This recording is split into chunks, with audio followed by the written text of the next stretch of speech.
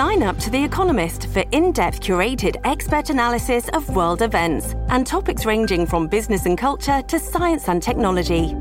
You'll get the weekly digital edition, online-only articles, curated newsletters on politics, the markets, science, culture and China, and full access to The Economist Podcast Plus. The Economist is independent journalism for independent thinking. Go to economist.com and get your first month free. Ladies and gentlemen, welcome to the Bullpen.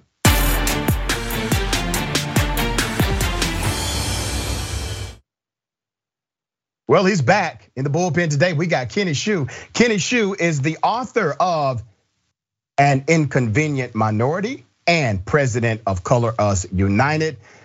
Has worked as director for media outreach against California Proposition 16. Those are your race preferences. And written for national publications like City Journal, The Federalist, The Daily Signal, and Washington Examiner. Kenny, thank you for coming back, brother. How are you? Thanks for having me again. Absolutely.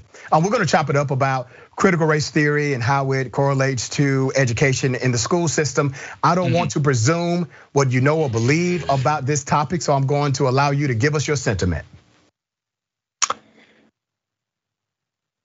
We discussed previously, while before we got on the call about what we wanted critical race theory, the definition of it. Seems to me that you argue that critical race theory challenges liberal or mainstream approaches to racial justice, and argues that racism or the experience of racial inequity in this nation is primarily because of structures, not because of individual prejudices. My opinion on this matter is that when we teach now, I want to correct you on one thing. Okay. That is the study of critical race theory. That does not mean that is the sentiment of everyone who studies critical race theory. Sure. Just so you understand, there's a significant difference in that. Sure.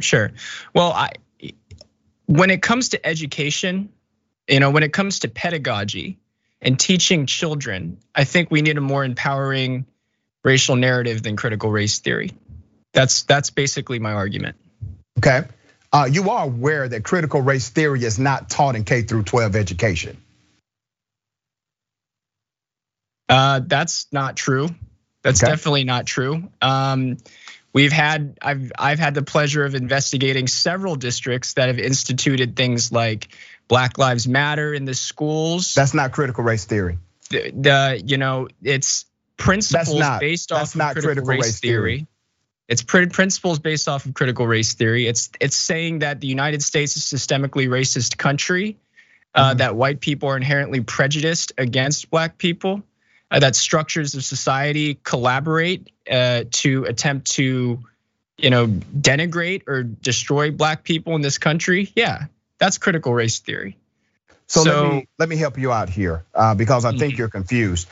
Critical race theory is a theoretical framework. It's an advanced theoretical construct, typically taught in advanced level collegiate studies. As a matter of fact, most collegiate studies or most college degrees do not require that you even learn one of those theories. But if you get to graduate, doctoral, even law school studies, you learn critical race theory. You do certain research in social research programs. You're going to learn things like grounded theory, et cetera. That's a way to analyze data. So are you aware of?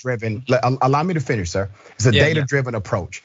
I will give you an example of what critical race theory looks to deconstruct as a theory, okay? Let me take you to 1882, the Chinese Exclusion Act of 1882.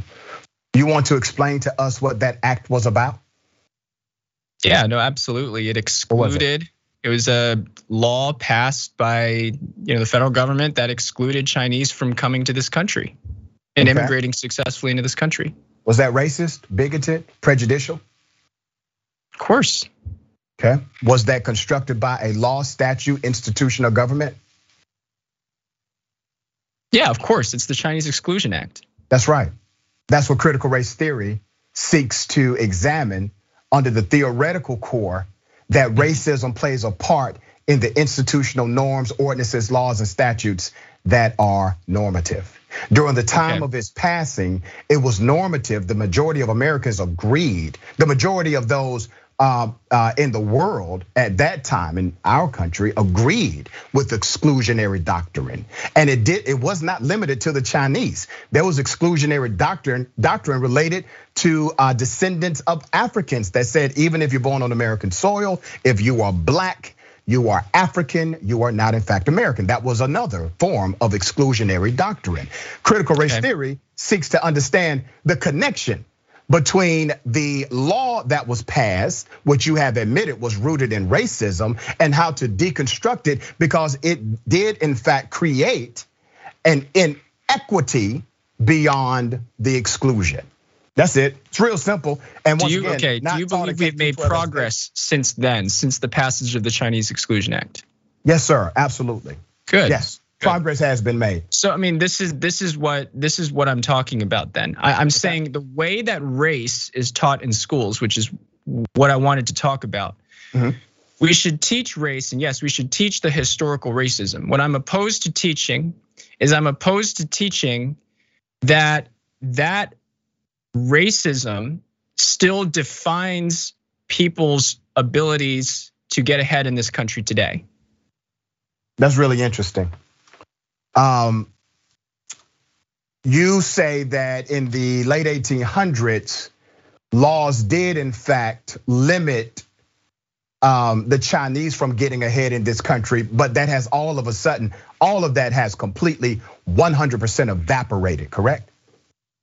I mean, it is gradually, it's not 100% evaporated, but it is gradually, yes, grown to become critical race theory does not disagree with you on that. In the elevation of people in this country, yes. Critical race theory doesn't disagree with you on the gradualism of progress and change, and so I don't know what beef you have with that. Let me take you back to your proclamation in the beginning of our conversation that critical race theory is in fact taught in K through 12 education. There was a survey done this was an American education survey that said, hey, are you all teaching critical race theory?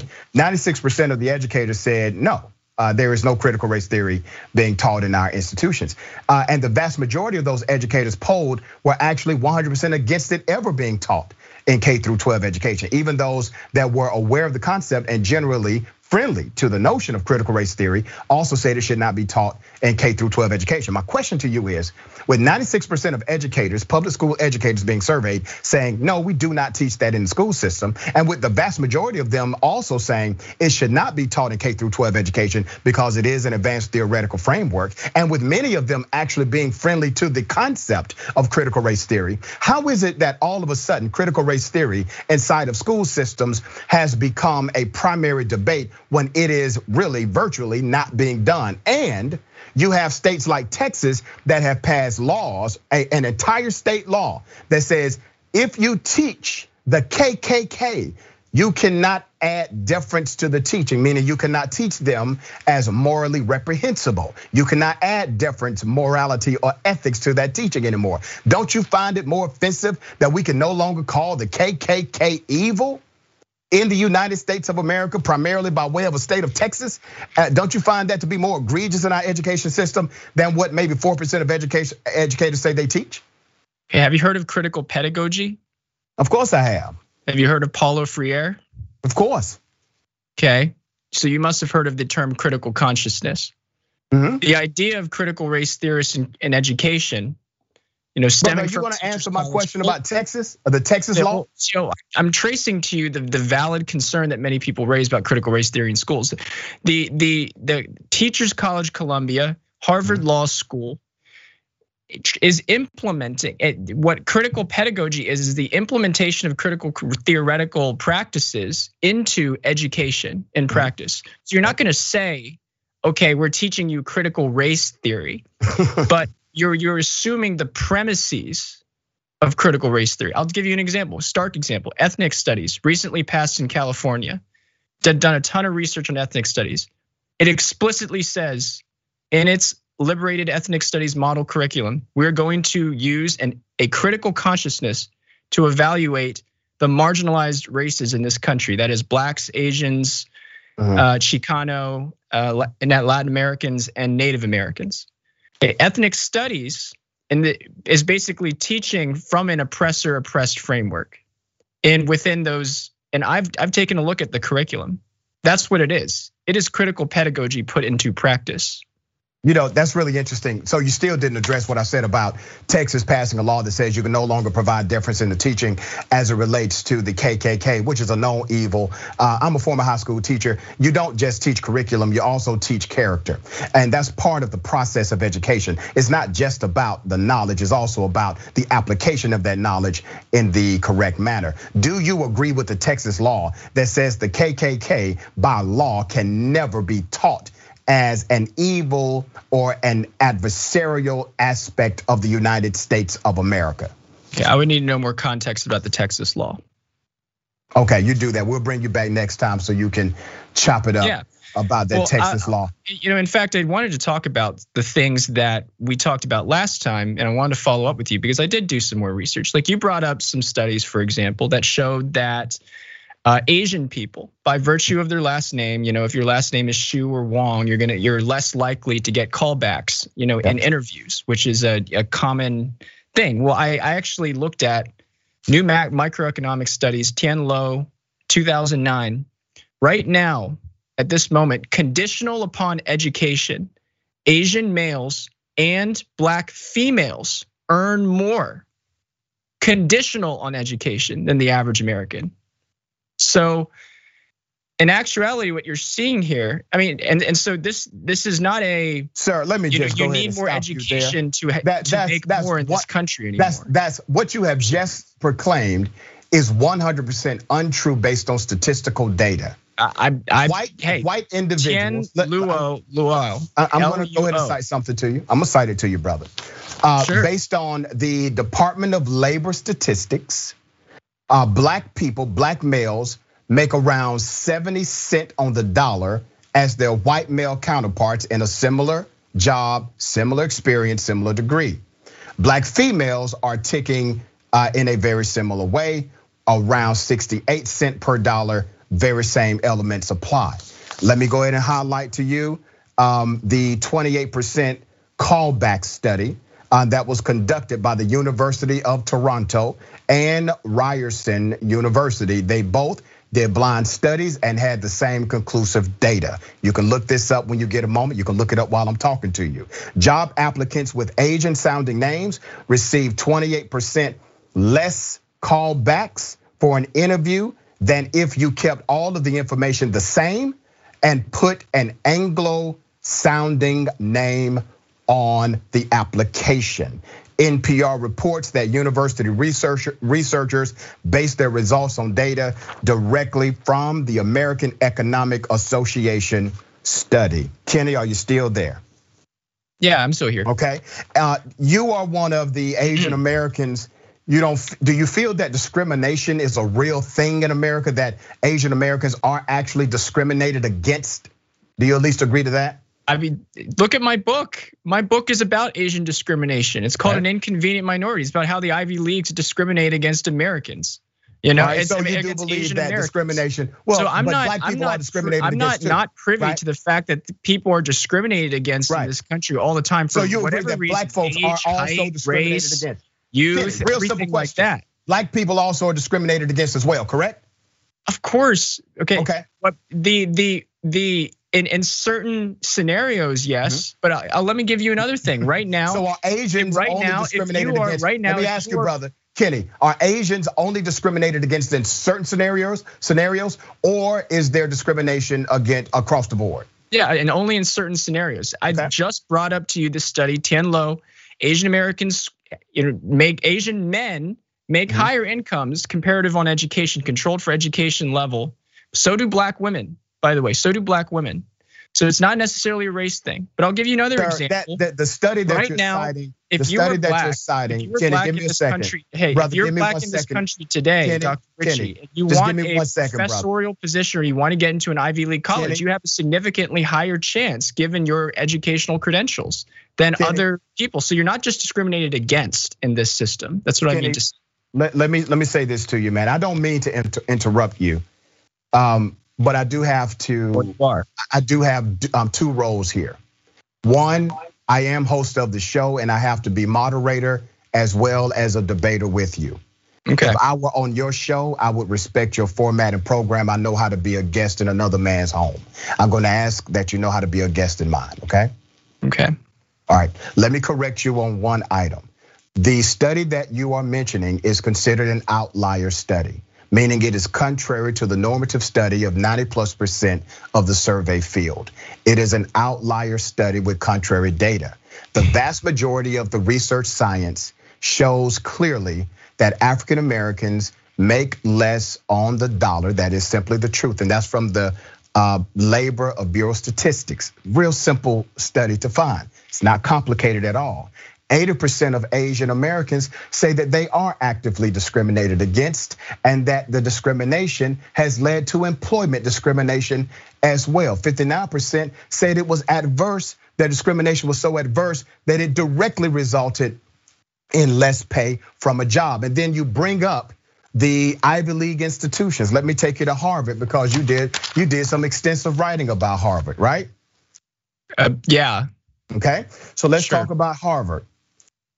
This is directly from the Harvard recruitment site that they report to the Department of Education. They started a race-conscious system where they had to look at race as a variable. Are you with me so far? Right. Okay, your proclamation is somehow it created an adversarial atmosphere to the recruitment or the acceptance of Asian American students. Am I right so far? Yep. Okay, here's the data, sir. According to those statistics that were submitted and sworn by way of affidavit to the Department of Education, Harvard's admission statistics show that the share of its admitted class that Asian American students, after they looked at race and became a race-conscious institution, Asian Americans grew by 27% in their actual student body. Asians were accepted into the institution at a higher level when race was a factor, not a lower level. And let me also do this because it's important to the conversation of the Asian community. You made a claim last time you were on my show. You said, hey, why do Asians do better at this? Why do they do better at that? And truly, they do better in some areas. They do worse in some areas. But when you look at data, you have to look at the fine print, brother. So let me give you the fine print. The Asian community is broken down into various communities like Nepalese, Hmong, and others. Let me give you a stat. The poverty rate among the Nepalese American, which is codified as Asian American in the survey, is 21% higher than the official poverty rate. They're actually poorer. When you look at Hmong Americans, they are 20% less likely to have a bachelor's degree than the average American. They are codified in the Asian statistics. And when you look at Indian Americans, they are 70% of them have a bachelor's degree and are higher on the spectrum, more so than the average American. So you have fluctuations. If the idea was that the Asian community simply does better line by line and item by item, you are now discounting the Nepalese. You are now discounting the Hmong.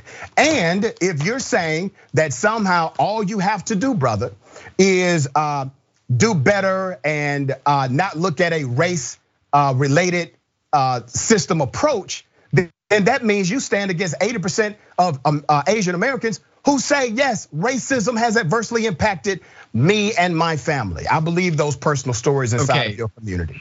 Can I get a little time to talk here? Yep. Okay. First of all, Black Americans are not discriminated in every facet of society. Black Americans are actually discriminated for in the Harvard race conscious system, okay? So that's already an example that we can point to that shows, hey, it's not a blanket racist discriminatory country against Blacks, against Asian. In certain scenarios, yes, Asians potentially have faced discrimination. And then in the Ivy Leagues, Asians definitely face discrimination. Harvard's own study, 43% Harvard would be 43% Asian. Its own study, Office of Institutional Research 2013. Asians would be 43% of Harvard if they were admitted solely on the basis of merit. Instead, because of a race-conscious system, they're cut down to less than half of that, to about 20% of the college. Okay. Finally, Kenny, I'm going to talk about the word merit because I think you're utilizing it incorrectly. Based on objective merit, grades, test scores, extracurriculars, the things that anybody would agree should be used in merit is never objective. Merit is subjective because of the needs of the institution and the background of the scholar. I may not want a 4.0 student that does 0 extracurricular activities. Maybe I want a 3.5 student who's president of the student government. That is an objective standard set by the institution. Continue. Okay. Finally, to the point about teaching race in schools, this ultimately you don't want a system that causes people to blame the structures of society for whatever inequities are present in their society or their own life. Because what that does is it just creates an atmosphere where a person is unlikely to want to achieve, to get to a higher position in life. All right, well, that definitely has not been the result of the data because we are not blaming, we are setting remedy. You cannot change what you fail to acknowledge. The systems, including the Chinese Exclusionary Act, they were changed because individuals blamed the government for that act and said it must be fixed. So you can't fix, brother, what you failed to acknowledge. Kenny, I'm flat out of time. I do appreciate you being on the show. Thank you, man. Okay, thank you.